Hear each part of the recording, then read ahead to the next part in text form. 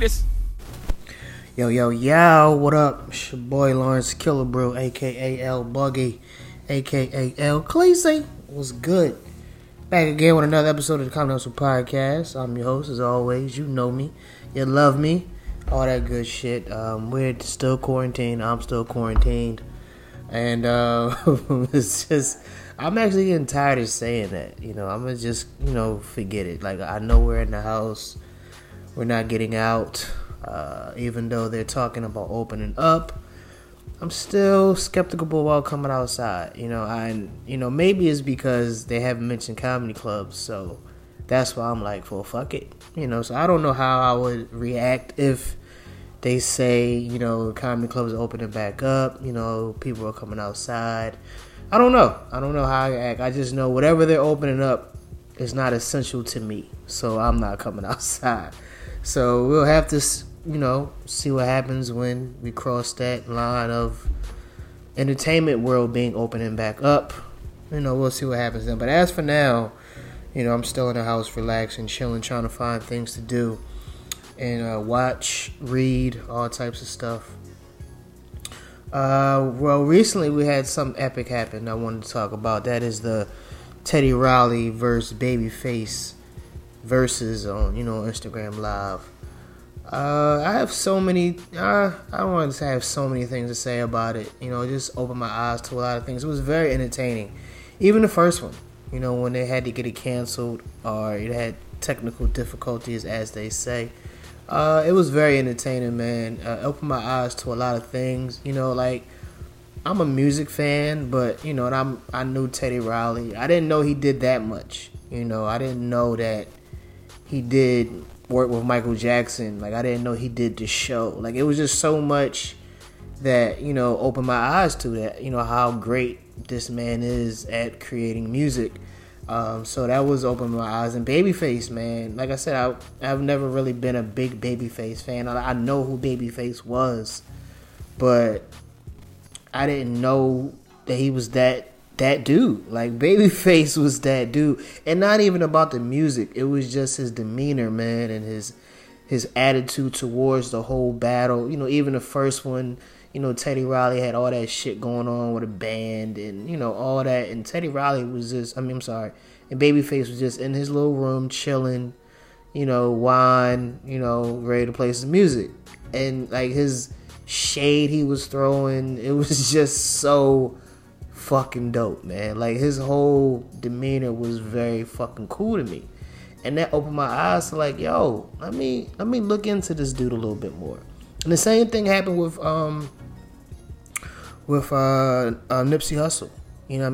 I wasn't a fan. I didn't hardly know anything about him, but the fact that he was dating Lauren London, and then when he passed, I was able to look in and see, like, this dude was fucking dope. And it's a shame that had to be the circumstances of, me looking into Nipsey Hussle. But this brought light to who Babyface was. Like, he's a cool motherfucker. Like, cool, a whole mood, man. Demeanor, less is more mentality. Like, all that hype shit don't matter. I'm going to just show and prove what I can do. Like, that to me was really dope. So that opened my eyes on both ends, that I didn't know that Teddy Riley did all this, and I didn't know that Babyface was that cool of a motherfucker. You know what I'm saying? Like, I like cool motherfuckers. I like simple, just chill, I'm that nigga type shit. So that opened my eyes to that. And then it just opened my eyes to, like, the range social media can reach. Like, I know we don't really realize it, but it was almost 500,000 people tuning in to watch these two dudes do whatever they was going to do.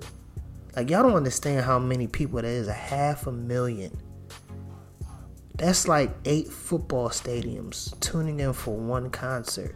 Like, that's fucking ridiculous. And just thinking about the range we have, if you're producing something that's great or good that people want to connect with. Like, music really connects people. Music is one of those things that, it connects white, black, any race, age, if it's good, it has a message behind it, it connects you, and it brings us in. And that was dope to me that 500,000 people tuned into this. Just by via social media. Just by word of mouth posts. And that was it. Like, to me, that is an amazing feat right there. And I was just looking at it like, yo, there's so much we can do. And even before, when they was trying to get on Teddy Riley, because he was basically saying, why do it for, on their network, let's do it on our own, or making them their money. I fully understood that. I fully understood that some things, like a thing of that magnitude, like this, I don't want to put money into it, but if they would have charged $1, just $1, do you really think we wouldn't have still tuned in to see it? Because in our minds, we're thinking, it's just $1. You know what I'm saying? Just $1. They would have made over $500,000 for just one person. Like, that is ridiculous. And I'm not trying to use money as a motive to do these things. I'm just saying, like, this pandemic is showing us that we don't really need to come out. You know what I'm saying? Like, if we don't need to come out. Now, don't get me wrong. It's going to be very difficult to present your material to a point where it's above the rest. Because that's the whole point of it. Like, Teddy Riley and Babyface are two of the best at what they do. You know what I mean? So that is an element that is included in this whole situation. They're two of the best at what they do. So incorporating that and then putting out something or letting the world tune into something, they have leverage. Now, everybody not going to be able to just say, hey, we're going to do this, and then certain amount of people is going to perform, or, not perform, but going to watch it. But it's to the point where if you put out something that's great, something that's worth watching, people will tune in and people will connect with you. People will pay to see it. So it's like, we don't have to be out. We can manifest our greatness in the house with our phones, our laptops, and present it to the world. And if it's great, people will gravitate to it. And that's what I took from it. You know what I'm saying? Outside of all the antics, the memes were hilarious. That dude with the Kango hat was by far the funniest shit I've ever seen in my life. And that's what I took from it. I just took from it two people who are the best at what they do, and they can, and don't get me wrong, it's years of producing great stuff that was allowed this Verzuz to be so big. Like, this is years of music. This is years of producing great things that allowed this to be that big. Everybody can't do that. Everybody won't produce this mass audience, but if you produce some good shit, you can get the same results. It might not be that magnitude, but it just made me realize, man, like, the more and more the internet is accessible to us, the more and more we can do with it, the more people we can reach, the more money we can make, the less we have to stress on our bodies as being out in the world, and the less, we have to sacrifice, with our health, being outside. It's just a lot that battle brought to the light for me, and, for anybody else, my point of view from it. It's just like, this is really fucking dope. And it showed you, what these guys have really done that we never knew about. Just how great they both are. One on one end is just simplified. It's just, hey, I'm cool. Other one, and there's nothing wrong with Teddy Riley being that guy that wants to put on the show, that wants to have the glitz and the glamour. That's cool too.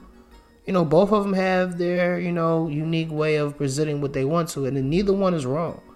You know what I'm saying? Like, I thought that was dope that he had, all these, the intro with the DJs and the different angles for the camera. Like, that shit to me was dope. But something to me just drew me more to Babyface, was just some chill shit, a vibe, a whole mood and everything, man. So Teddy Riley and Babyface was definitely epic, Excuse me, but there is other, there's definitely some more battles I would love to see. I will really want to see Jay-Z and Beyonce. I really want to see them two go back and forth. I think that would be dope. I doubt that it would happen. Who else would I love? I want to see Drake and somebody. I don't know who Drake will go up against, but I would love to see Drake go hit for hit with somebody because he got a lot of hits, man. Just a lot. Who else that I would love to see battle or just present their music? JD. I love JD. I always been a JD fan from back in the day. He can go with somebody. T.I. and Jeezy. I think that would be dope. I think that would be really dope. That would be really dope. T.I. and Jeezy. But I don't know, man. But that was just my perspective on the Teddy Riley Babyface versus and some other ones that I would love to see. Let me know how you felt about it. You know what I'm saying? Let me know how you felt about the whole battle thing. What did you take from it? This is another episode, Comedy Hustle Podcast. I'm your host, as always, Lawrence Killaboo. Please tell somebody about the podcast. Subscribe, follow, hit me up. Whatever you want to do, man. Let's chit-chat. Let's talk. Stay safe, stay home, be healthy. And I'll catch y'all next week. I'm out of here. Peace.